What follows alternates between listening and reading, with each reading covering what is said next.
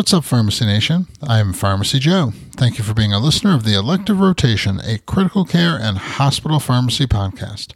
This is episode 670. In this episode, I'll discuss how to answer a question like an experienced pharmacist, even if you're brand new.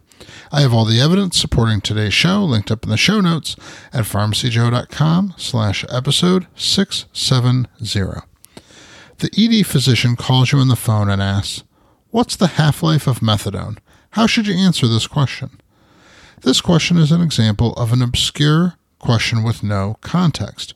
Earlier in my career, I would have likely given a quick answer to this question, moved on with my day, and thought nothing of it.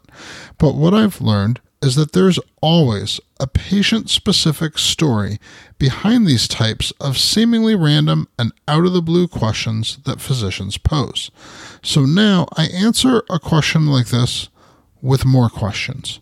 Who's the patient? Why are they here? How much methadone do they take?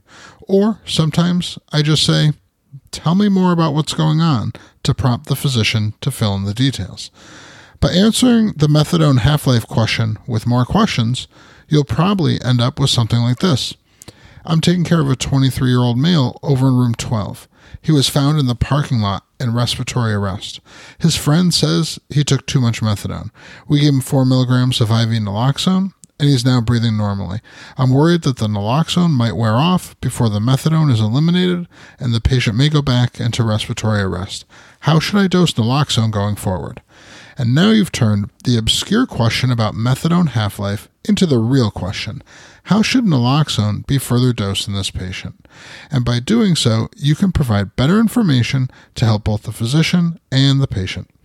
To access my free download area with 20 different resources to help you in your practice, go to pharmacyjoe.com/free. Thank you so much for listening. I'll see you in the next episode of the Elective Rotation.